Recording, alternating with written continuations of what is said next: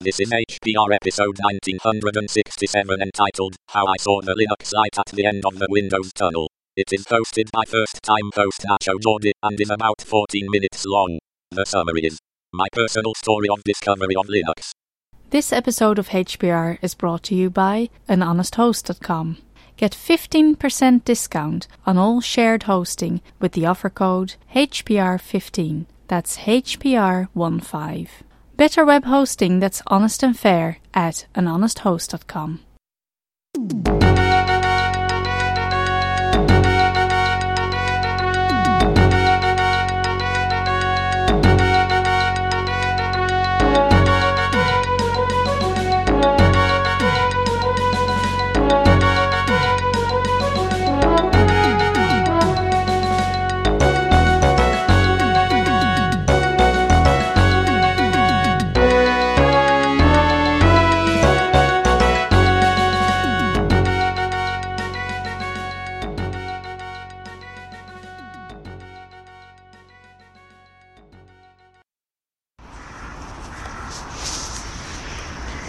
Hi there everybody, my name is Nacho Jordi and I'm a long-time listener and first-time podcaster of the Hacker Public Radio.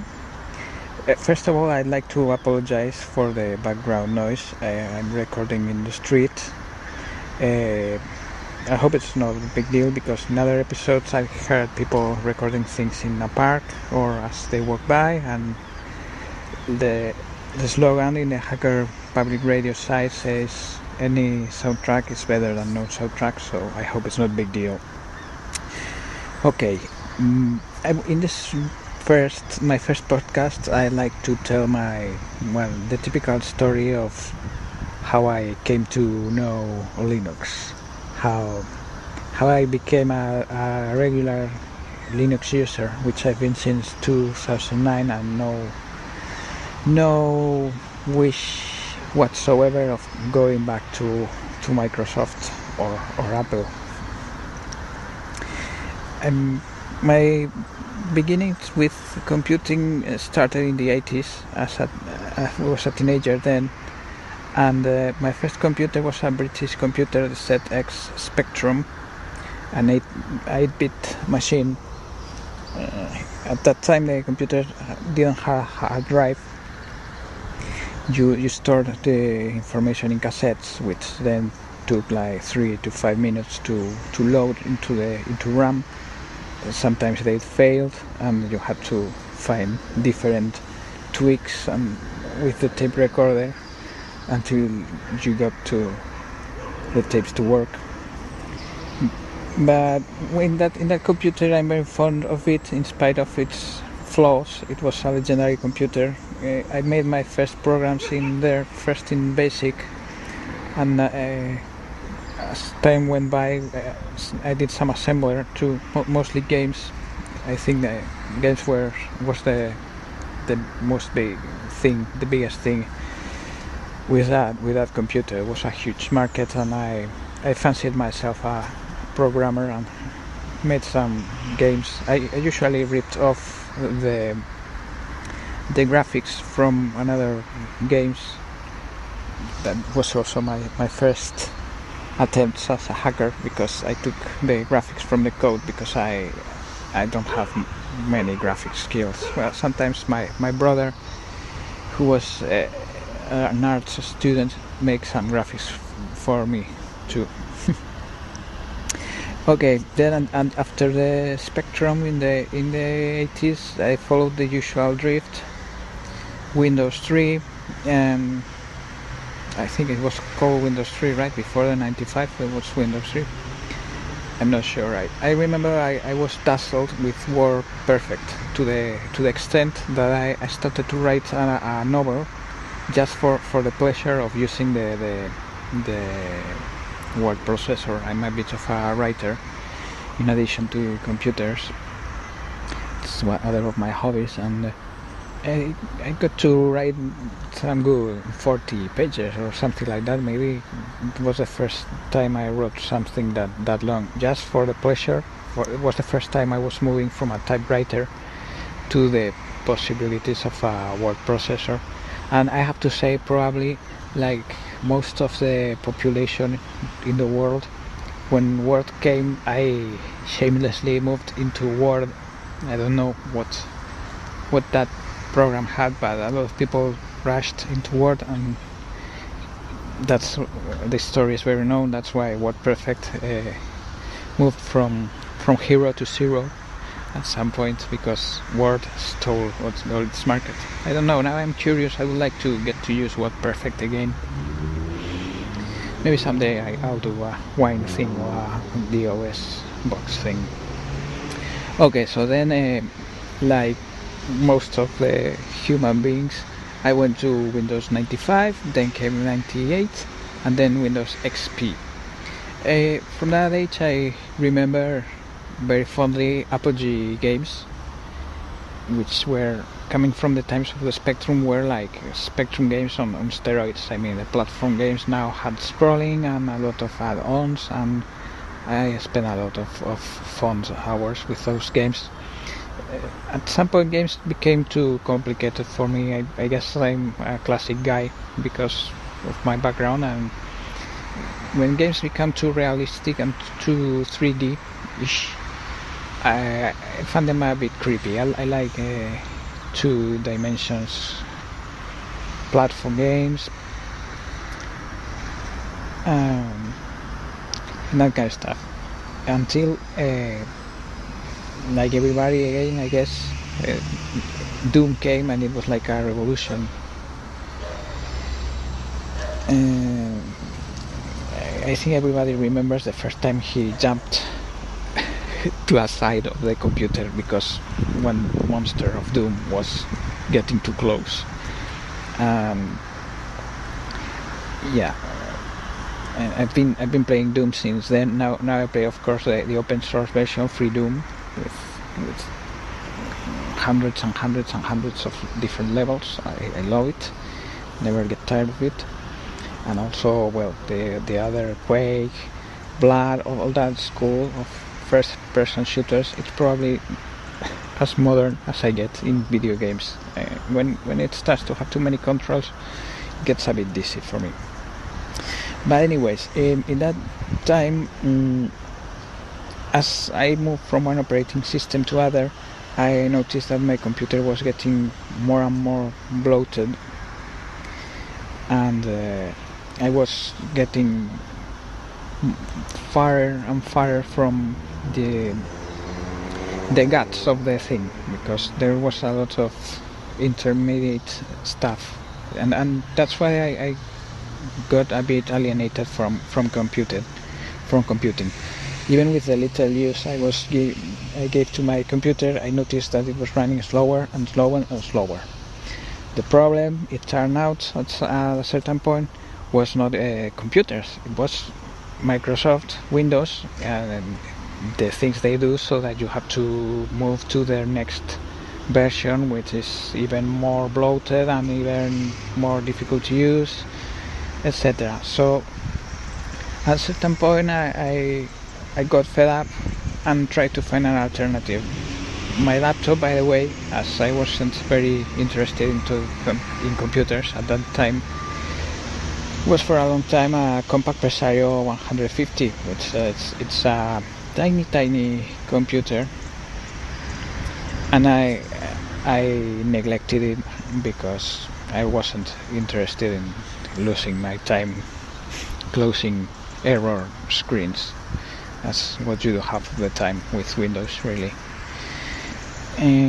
So I remember my first active step in upgrading my computer was repairing the CD drive, and I remember it was funny because the guy at the repair shop started to laugh when I saw I was running Windows XP in that laptop. I think the Presario 150 has like 64 megabytes of RAM or something like that, and it took like 5 or 7 minutes to boot. I usually started it, then went to have a shower, had breakfast, and then went back to use the computer. Well, then next thing I did was extending the Presario memory and then I started my distro hopping.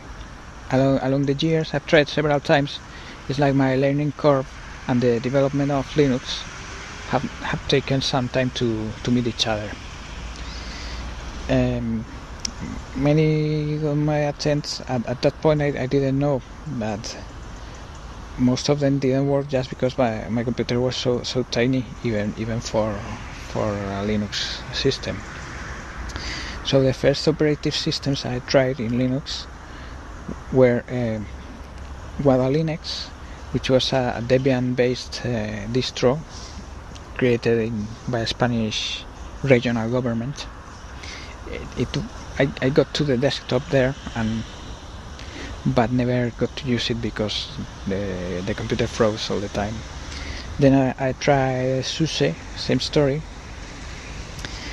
I tried several versions of SUSE, and finally I got a CD version from a magazine. I don't remember the SUSE version. It was like 2008, 2009, the year. And it didn't work either. It froze. But in that magazine, in one page, it mentioned distros for small old computers. One of them was Puppy Linux. And then I went to the Puppy Linux site and finally got Puppy version 2.16 running. And that I settled there. Puppy takes very short time to install once you know it. The first time it took me longer, but it can be done like in 5 minutes. And since I started with Puppy is like a distro of distros in itself. It's like it has different flavors called Pupplets, and from that Puppy I've been distro hopping like within Puppy. And I'm currently running a Puppy Slacko 55, and I have other Puppies because being so small a distro, you can have several.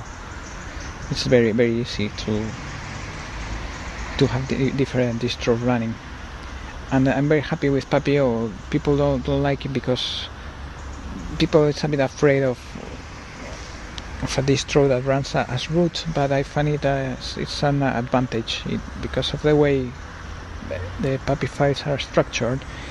It's very difficult to have security issues, and the thing is it's grown into me, and when I have to use other distros now, I find very annoying having to type the sudo with every command.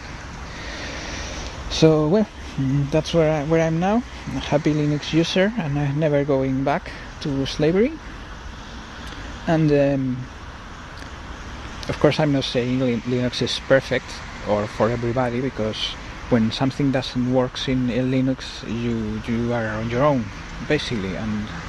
But it's the operating system that better fits me, suits me.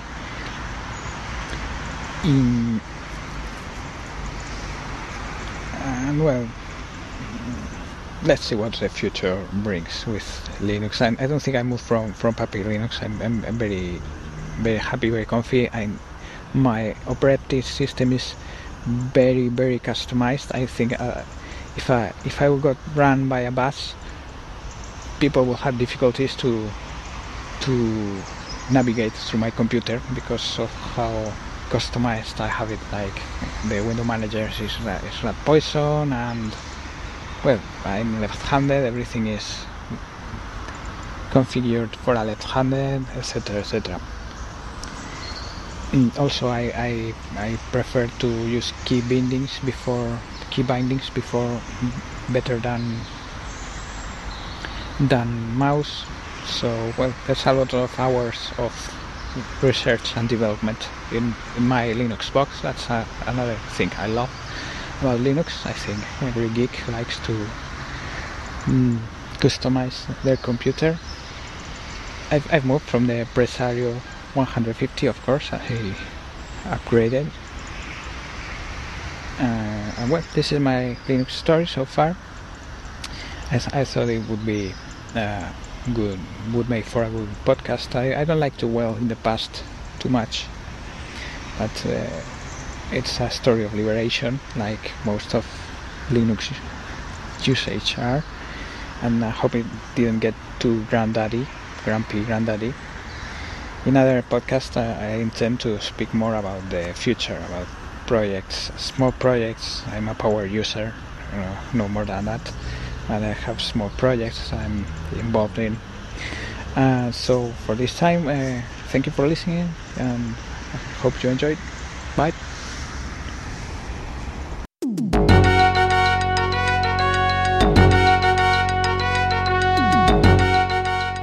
You've been listening to Hacker Public Radio at hackerpublicradio.org. We are a community podcast network that releases shows every weekday, Monday through Friday. Today's show, like all our shows, was contributed by an HPR listener like yourself.